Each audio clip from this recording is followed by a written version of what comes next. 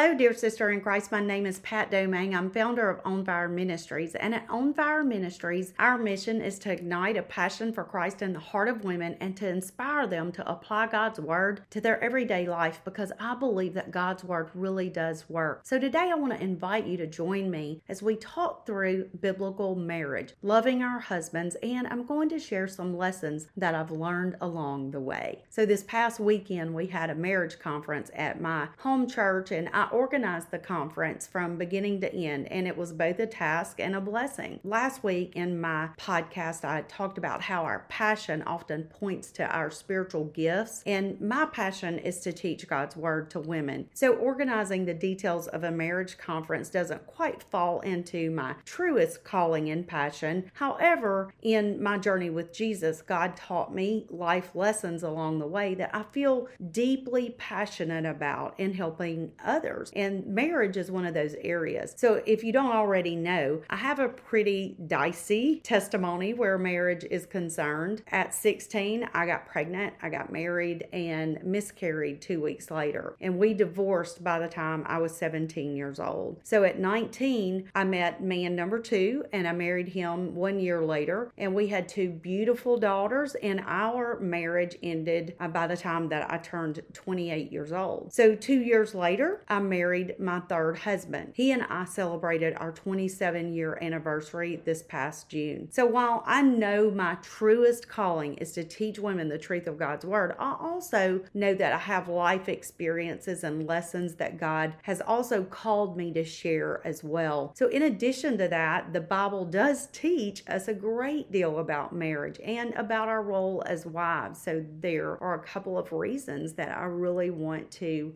delve into this topic. You know, another thing is a couple of years ago, I asked the women on my email list what they were interested in learning about. And every email response that I received included the desire to learn about marriage and to learn about marriage biblically. So let's jump into our topic today. As Christian wives, loving our husbands and having a biblical marriage is probably pretty important to us. We want to do marriage and to love our husbands in a way that brings honor to God. And in order to do that, we need to look at what the Bible tells us about marriage. First, we can see that loving our husbands is an important part of practically living out our faith based on Paul's teaching in Titus 2:3-4, which says, "The older women likewise, that they be reverent in behavior, not slanderers, not given to much wine, teachers of good things, that they admonish the young women to love their husbands and to love their children." So Paul instructed the older women to teach the younger women to love their husbands. He wanted the older women to pass down the lessons they learned along the way during their years of marriage. And well, as much as I would like to say I don't fall into the category of the older woman, the AARP mail that I receive in the mail and immediately throw away reminds me that I do fall into that category. My husband and I celebrated our 27-year anniversary this past summer. And yes, I've learned a lot of lessons along the way in 27 years. But please don't think I'm saying that I have it all perfected, that I've figured it all out, because I don't, but I still have a lot of lessons. As the old Virginia Slims commercial, if you're old enough, you might remember this, the old Virginia Slims commercial from the late 60s and the early 70s said, "You've come a long way, baby." I have come a long way from 2 divorces before 30 and 1 successful, rich, rewarding marriage. I've learned quite a bit of what works and what doesn't work. Let's start with God's plan for marriage. God created marriage to exemplify the becoming one union that He Himself wants to have with His people. So that is why we see the parallel between the relationship of a husband and a wife and Christ and His church in Ephesians 5:22-33. And we also know that when all is said and done on earth, a wedding awaits the church, and that is called the marriage supper of the Lamb. And we see that in Revelation 19:6-9. So with the biblical significance of marriage in view, we also know that God's ideal opposes the cultural view of marriage in our day. So staying true to God's design for marriage means we need God's Word to help us do that. That would be lesson number 1 for today. The fact that we need God's Word is one of the very top lessons that I have learned about loving my husband and about us loving our husbands as Christian wives and having that rich, rewarding marriage. So with that being said, I want to share with you from a book that I'm reading right now called Do You Believe? And it's by Paul Tripp. And he says, your Bible isn't exhaustive in that it speaks about everything and gives you sheet music for every action, reaction, or response. But the biblical narrative with its law and gospel gives you a key and a rhythmic structure for your heart and life. He goes on to say he hasn't, speaking of God, that God hasn't given you sheet music for every situation, but he's given you his law, his wisdom, his revelation of himself, his plan for the world, and his gospel to shape how you should think and what you should desire in the situations and relationships of your daily life. Marriage is definitely a relationship in your daily life. So absolutely, we need God's word. When the influences all around us encourage us to be self-serving and to make ourselves happy, the Bible emphasizes self-sacrifice. Romans 12:1, I beseech you therefore, brethren, by the mercies of God, that you present your bodies a living sacrifice, holy, acceptable to God, which is your reasonable service. Galatians 2:20, Paul says, I have been crucified with Christ. It is no longer I who live, but Christ lives in me. And the life which I live in the flesh, I live by faith in the Son of God, who loved me and gave himself for me. And then in 2 Timothy 2:15, Paul wrote to Timothy and he instructed him, do your best to present yourself to God as one approved, a worker who has no need to be ashamed, rightly handling the word of truth. If this sacrificial life exemplifies our life in Christ and our marriage exemplifies our relationship to Christ, why would we not apply the principles of sacrificial living to our relationship with our husband? I truly believe that is a very important element. And I think relationship in marriage often is one of those ways that God uses. It's one of those tools that God uses to get us to the place of learning to be and to live as a living sacrifice, because there's no other relationship that is quite as on display, can be as much on display as in a marriage. Another lesson that I've learned from both failure in marriage and success in marriage is that a happy marriage does not fall into anyone's lap. And I think that is one of the things as young people, when we're first married, we just think, oh my goodness, this feeling is going to be there forever and we don't really need to work on it because we're just so in love and so wrapped up with one another. But the reality is that is a short-lived emotion and experience. It's got to get so much deeper than that. So even if we believe with absolute confidence that we have found our soulmate when we said I do, what I need to tell you is marriage takes work. Throughout the past 27 years together with my husband, he and I have read so many marriage books. We have attended several marriage conferences and retreats to help us have that rich, rewarding relationship. And that is the whole reason that I wanted to have this marriage conference at our church and wanted to go through the process of organizing and putting it together. We have so many young couples in our church, and knowing that they would be able to experience that, I knew the benefit of it, because all of this really matters. Every single thing that we do to invest in our marriage brings us closer and closer to that rich, rewarding relationship that we all desperately want to have. So doing this together has helped my husband and I overcome so many differences and so many struggles in the past. One of the things that I did was I compiled a list of some of my favorite marriage resources, mine and my husband's favorite, to help you, the things that we've done, we've read along the way in our 27 years. So I have that as a free resource, and I'll tell you a little bit more about that at the end of the podcast today. So lesson number 3 is that commitment is a must, because going back to those wonderful emotions and feelings that we are just so absolutely enraptured with one another, so captivated with one another. We are so in love with one another when we very first meet and we get married and those first couple of years of marriage. But the reality is all of that ends up dwindling, the responsibilities of life and all of that. So we've got to have something deeper. And commitment is one thing that we must really have. When my husband and I married, one of the things that we did was we committed to one another that we would never use the word divorce. It was literally excommunicated the word divorce from our marriage vocabulary. We just said, you know what? That is not a word we will ever utter from our lips regarding our relationship with one another. And we have stayed true to that. And,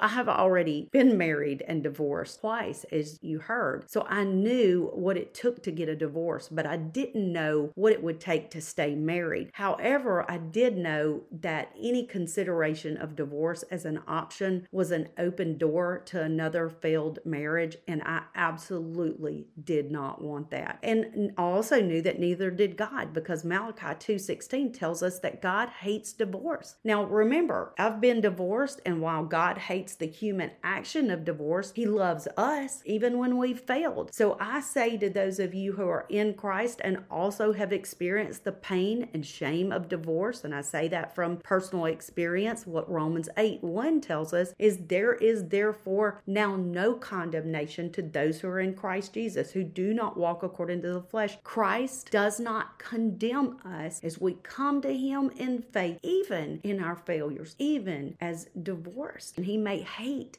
the action of divorce, the circumstance of divorce, but He does not hate the person who has been divorced. So lesson number 4, your husband is not the enemy. This is so important. Ephesians 6:12 says, "For we do not wrestle against flesh and blood, but against principalities, against powers, against the rulers of the darkness of this age, against spiritual hosts of wickedness in the heavenly places." There is little else that knocks me off balance more than a fight with my husband. Praise God, that is something that happens less and less the longer that we live life together, and the more and more that we see and we understand that we are not each other's enemy. And once again, it was through growing in our knowledge and our understanding of God's Word that helped us with that fact that my husband, our spouse, is not our enemy. I can still remember the moment that the truth of God's Word really penetrated my heart and my mind in a way that changed how I thought when my husband and I faced a battle between us. Many years ago, in the middle of a pretty heated discussion, God shined the light of His truth in my heart and mind. I had gone to the other side of the house, and I had laid down on one of my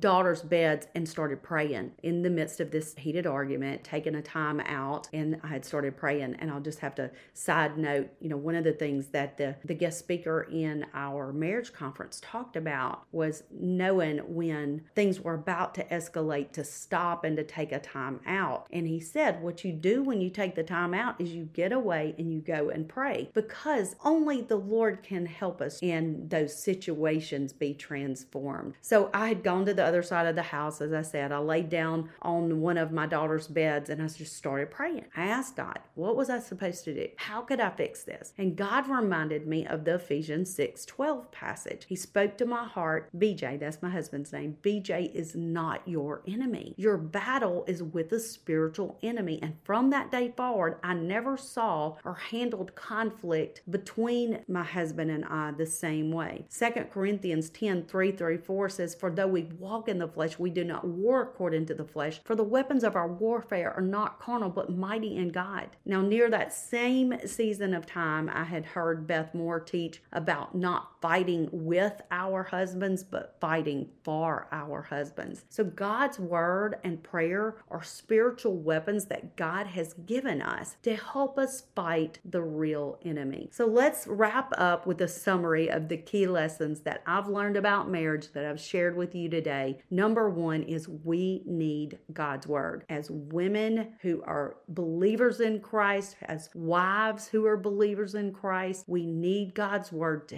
help us in our relationships and in our marriage relationships. Number 2, marriage takes work. We must know making a marriage work does not come easy. It takes work. Not only that, we want more than that. We want a rich, rewarding relationship with our spouse, and that takes work. Number 3, marriage must have a commitment. Commitment is a must in our marriages. It's got to be so much more than just based on emotions and these feelings that we have in those early days of our relationship. We've got to have that commitment. And one of the ways to do it, remember, is remove the word divorce from your vocabulary between you and your spouse. And then the 4th lesson was your husband is not the enemy. Well, before I say goodbye, I want to invite you to join me on your favorite social media platform, whether it's Facebook, Instagram, Twitter, or even Pinterest, to get daily biblical encouragement for Christian women. Check out my website, onfire-ministries.org, to get your compilation of all my favorite marriage resources that my husband and I have used in our marriage throughout the years. Go to onfire-ministries.org, go to the free resources page, and you will be able to scroll down and find that. Also on my website, you can read my blog. You can get other free biblical resources or a Bible study for yourself personally or for a group. Now, if you have found that this podcast is beneficial, please take a moment to rate and review and share this podcast, because it helps others to find the podcast. And maybe it's the very words that someone else needs to be encouraged in their faith journey today. Until we meet again, have a blessed and beautiful day.